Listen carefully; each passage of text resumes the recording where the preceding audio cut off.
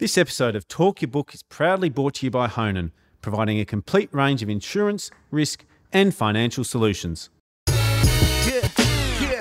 Fundies called me up, told me to take a look, but stay stubborn as bulls and talk their own book. Get the money, get the money, get the money. Well, Michael Goldberg, crowd favourite for Talk Your Book viewers. Thanks very much for coming back on the show. Maybe we'll get into your stock pick in a second, but maybe you could just give us a brief outline of Collins Street Value Fund and what you guys have been up to. Sure. Thanks, Chris. Thanks for having me back.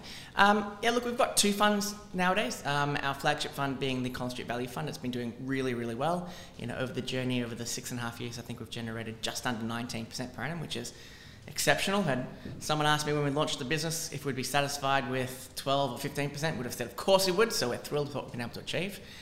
Certainly uncertain times create opportunities for people like us value investors, so we've taken advantage of those opportunities, but thrilled with how things are going. We also just launched a new fund to, I suppose, tap a new market in convertible notes. So convertible notes has always been a part of the flagship fund and it's always generated really good returns for us.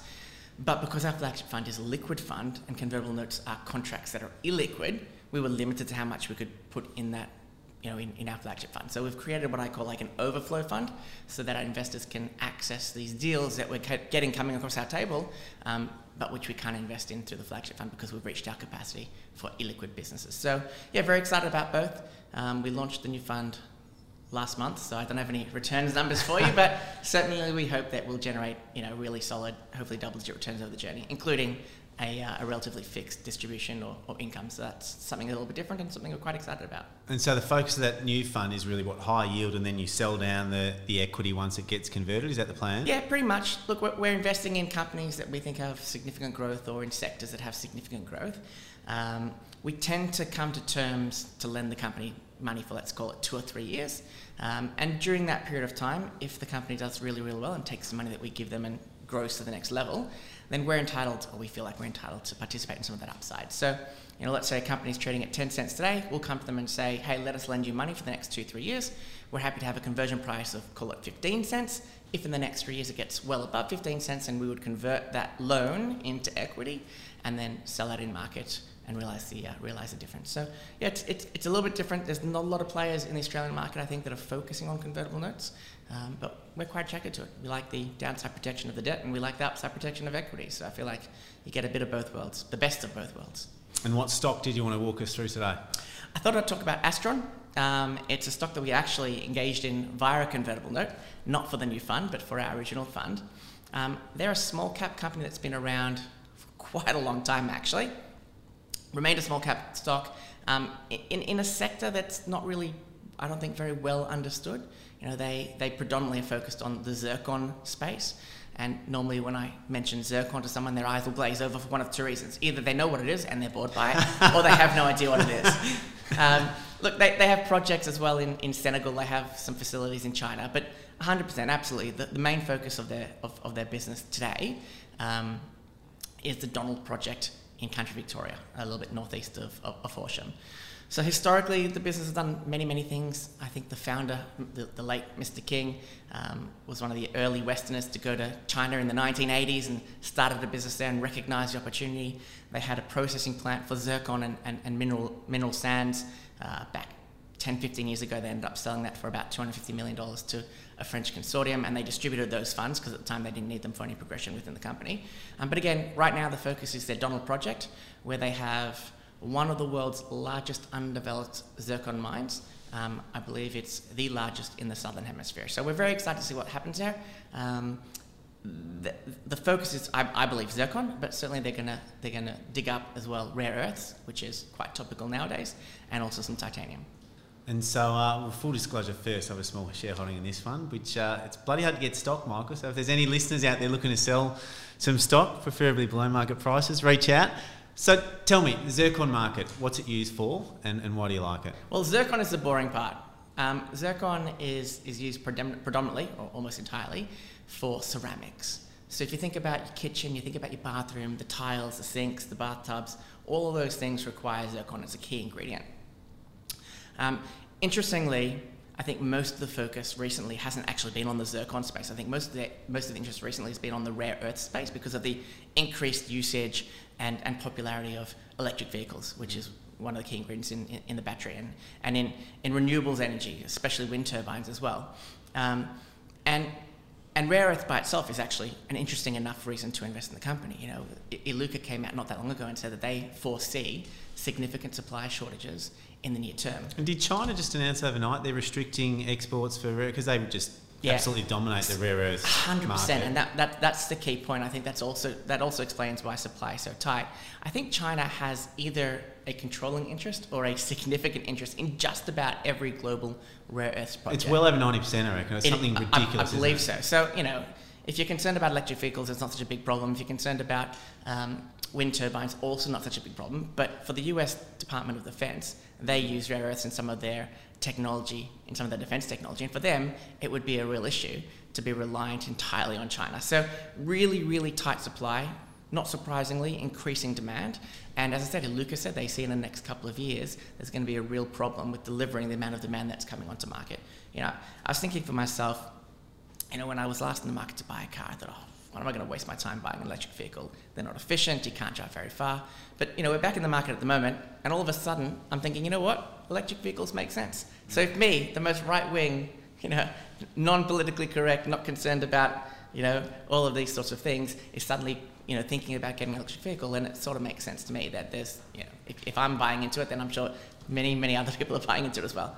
But to get back to zircon, it's a similar story, except in Iluka's same report where they forecast shortages of supply in rare earths coming down in the next couple of years, there are already undersupply. There's already higher demand than supply for zircon. So you know, I was having a read of the Iluka presentation 6 months ago. It was on a Sunday, and my 9-year-old daughter came in, and she was looking for attention, and good for her. I shouldn't be working on a Sunday anyway. She sat on my lap, and I thought, you know what, this is an opportunity to work on her reading comprehension. And I was reading the Iluka Prezzo, and they made reference to putting their clients on allocation. Huh. And it sounds like a weird thing, like what does allocation mean? So I gave the one pager to my daughter, and I said, can you explain to me what allocation means? She took a minute or two to read it, and she came back to me. And there's sometimes, you know, I think most of the time your kids are precious little gems that you need to protect, but every now and again they come out with some deep, deep wisdom. And she said, Dad, it means you get what you get and you don't get upset. And I thought that's brilliant. That's brilliant. But you look at global supply, and in the next 6 years, it's anticipated that 40% of supply is going to come off. So Iluka, about 10, 15 years ago, made a discovery in South Australia. It changed the game for the zircon space. And since then, they've been supplying about 25% of global demand. So huge. But they too are coming off in about, I think it was 2026 is about when we expect them to come off. So, you know, there's a significant undersupply. There are no obvious or easy alternatives to zircon for this, and so we're actually really excited about the Donald Project specifically, and well, more generally zircon, but specifically the definitive feasibility study that they're doing now, that Astron are doing now, to shore up and update what they'd previously done in 2013. And so talk me through the Donald Project. I know you mentioned they haven't done the DFS yet, but you know, a number of approvals are already in place. Where are they up to with that Donald Project outside of the DFS being done? Look, they're one of the most advanced zircon and rare earth projects in the world in terms of permitting and whatnot. They're very close to infrastructure, being in country Victoria. They've got the water rights in place, which is no small thing. No cultural heritage issues, no land title issues. They're well advanced with the Victorian government in terms of getting their permits correct. And pleasingly, they've also got strong community support. So they've ticked a lot of the boxes that you need to get ticked before you can go to the next stage. But to your point, you know, they are engaging in a DFS now, and their approach to how they're going to mine is going to be different to how it would have been historically. You know, none the least because rare earths 10 years ago was a non-issue, and rare earths today is more significant. But they did a DFS in 2013. And in 2013, despite all the challenges around this specific site and generally globally, they came back with a valuation, a net present value of 1.4 billion US. Mm-hmm. And we're talking about that in the context of a company that now has a market cap of about $70 million. So, you know, sure, there are risks to these sorts of studies, But our take is that this thing's just been so neglected, so flying under the radar, and zircon is just so boring that people don't appreciate what the potential upside might be for this business. And what were the capex numbers for that original DFS? And just, I know it's impossible for you to predict, but back of envelope, what sort of capex numbers are you expecting for a project like this? Look, I've not looked at the 2013 recently. Well, ballpark. What do you sort of expect? If you twisted my arm and you said, Michael, give me something. Yeah. I'd imagine 200-300 million. Again, I understand from conversations that we've had with Tiger Brown, the new CEO, that they're looking to do the project in stages rather than doing it all at once. And I think that makes a ton of sense. I mean, despite the fact that it's a 40-year mine life, and despite the fact that they've got enough zircon in there to single-handedly supply the entire world's demand for 5 years, it doesn't make a ton of sense to jump in and just pull out as much as you can, irrespective of the costs. So they're going to do it in a two-stage process. I think it's going to be about $200-300 million in capex. But I suspect, given the markets, both for rare earths and zircon, that the vast majority of that financing will come via offtake agreements and debt financing. You know, we're always concerned, of course, if you go into the markets and you're raising equity when share prices are super low, that's highly dilutive. And there's no way we can know what the share price will be when the DFS comes out. But my expectations are that the vast majority of whatever they need will be raised through deals with people who are interested in the final product or debt financing. And it does look to me like it is cum raised, but you think they've got enough money to get through the DFS? I don't want to be on record saying they don't need money, because who knows? Well, they don't have a lot of money. Well, that's true. That's true. So we had a chat with management. We had them come into the office and we had a conversation. We said, look, we've liked your business for a long time. We've liked your business since the old CEO was around. We've owned you at periods of time. Obviously, we can't buy it for the fun because there's just no liquidity. Yeah. As you mentioned, it's impossible to get this stock. Christian Invest can't get set. I think it's fair to say Collins Street Value Fund can't get set. I don't know, your balance sheet's about the same size as ours. I wish. So we said, look, we appreciate that the DFS is coming up. We don't know what you're thinking about, but would you like to do a convertible note? So we asked him, how much do you need to get from where we are to where we need to be? And he said 5 million. So we said, fine, we'll give you 5 million under these terms. And what are the terms? What does it convert at? So we started conversations with him when the share price was around about 40 cents. Yeah. And again, we recognise that the capital we're providing is to provide growth and to get them to the next stage. And so we think it's fair, if we're investing in a business that we like, to make a conversion price above the prevailing price. Mm-hmm. So it was 40 cents when we started talking. We thought 55-ish cents was about right. We thought 50 cents was about right. He thought 56, 57 was about right. And we negotiated and came, I think we settled on about 54 cents. And it's about, what is it, about 56 today, isn't it? It's about there. It's there or thereabouts at the moment. So, you know, 2-year term, 10% interest rate, secured against some of their assets, Donald specifically. Great. And yeah, we're really excited about what happens next. And is Tiger Brown the coolest name in ASX listed company? Like, if there is a cooler name, I haven't met him. I don't know if he should be in retail. I think he should, in zircon. I think he should be running some sort of a tech business. Well, if he's looking for the excitement, he can focus on the rare earths and titanium. And well, that's right. Now, I speak to some companies that have Victorian mining projects, and they say the approval process in Victoria is more challenging than companies that have a lot more exposure to mining, you know, WA and Queensland. Is that your experience? And do you figure that a project like this might take a little bit longer to get up, or it's not something you factor in too much? Look, this is a project that's been taken a long time to get up. Yeah. And they've had good discourse with the Victorian government. I haven't heard from Astron that they've had any challenges from the Victorian government, but I certainly have heard anecdotally from other companies that dealing with mining jurisdictions can be much easier than dealing with Victoria. But I think it's also worth noting that this is not a gold mine. This is not a pollutive sort of process. You know, rare earths and mineral sands are pretty low maintenance on the region. And keeping in mind, again, this is in country Victoria. This is land that was otherwise used for grazing on or farmland. And given the technology and the process of mining zircon and rare earths, there's no reason why they can't rehabilitate the land as they go. So by the time they're done with this mine in 40 years' time, there's no reason to expect that within a year or two, it'll be back to what it looked like before, which is basically open grazed farmland. And you mentioned a couple of things coming up which could lead to a re-rate of a stock like this. You mentioned the DFS, and potentially after that there could be an offtake and perhaps debt arrangement. Are they the two, you know, big milestones that could lead to a re-rate, or are there other things people should keep an eye out for as well? Look, I mean, they've got a project in Senegal. You know, we don't value that at anything, but who knows? Perhaps they'll have they'll do a drill and find something magical, and all of a sudden it'll re-rate. They've got their processing plant, in China. Correct. Are you putting any value on that? Look, I note that Astron on their balance sheet put it north of 10 million, and that feels about right. But again, in the context of what they potentially will generate out of Donald, like it's dwarfed. So it probably won't make it handy asset to have for sure. Yeah. If you're digging up zircon and you want someone to process it and refine it, and you've got your own refiner, well, that's certainly handy. And that will be the plan eventually, albeit they will have more supply than they can process in that Chinese facility. I don't know. I don't know. I also don't know what the logistics are of shipping to and from China. Yeah. I do know that China is the major consumer of zircon in the world, so it does make sense, given their relationships there over the last 30 years plus. It makes sense that they would use China as a base, if not the main base.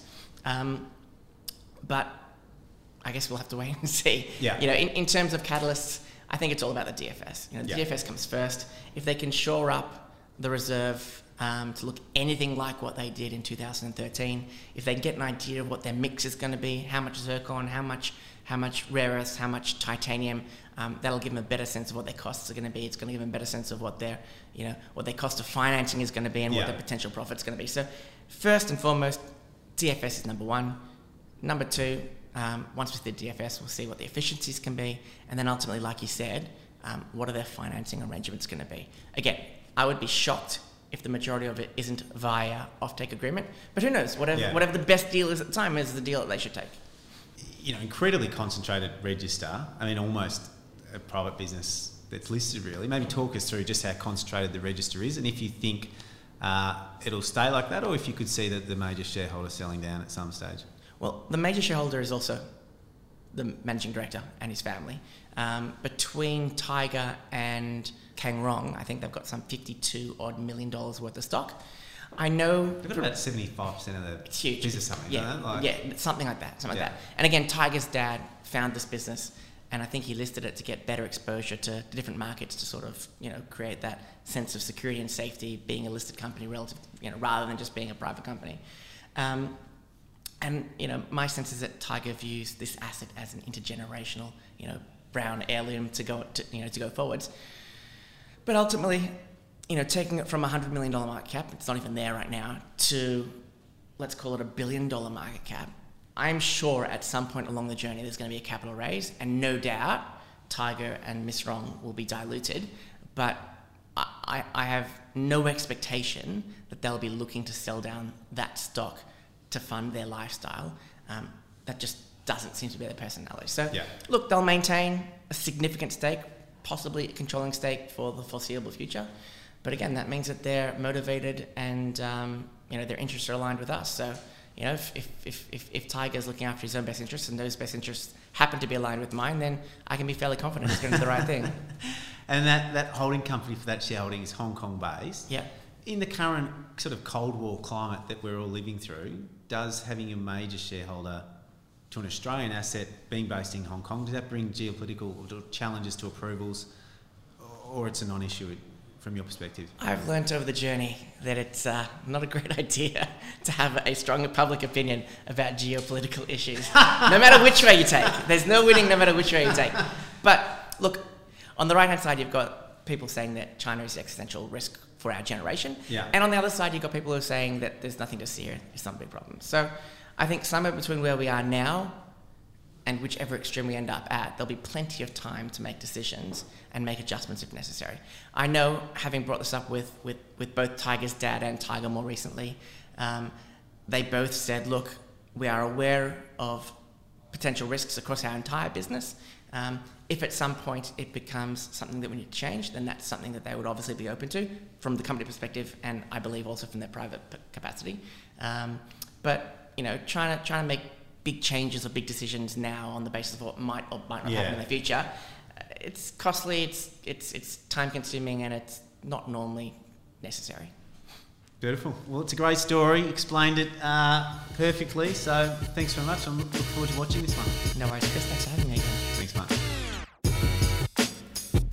This episode of Talk Your Book was proudly brought to you by Honan, who go beyond a transactional insurance broker to deliver better outcomes for their clients. If you're enjoying Talk Your Book, make sure you subscribe to Chris Judd Invest.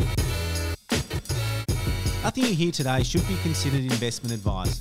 Please do your own research and seek out your own financial advisor before committing any capital to these markets.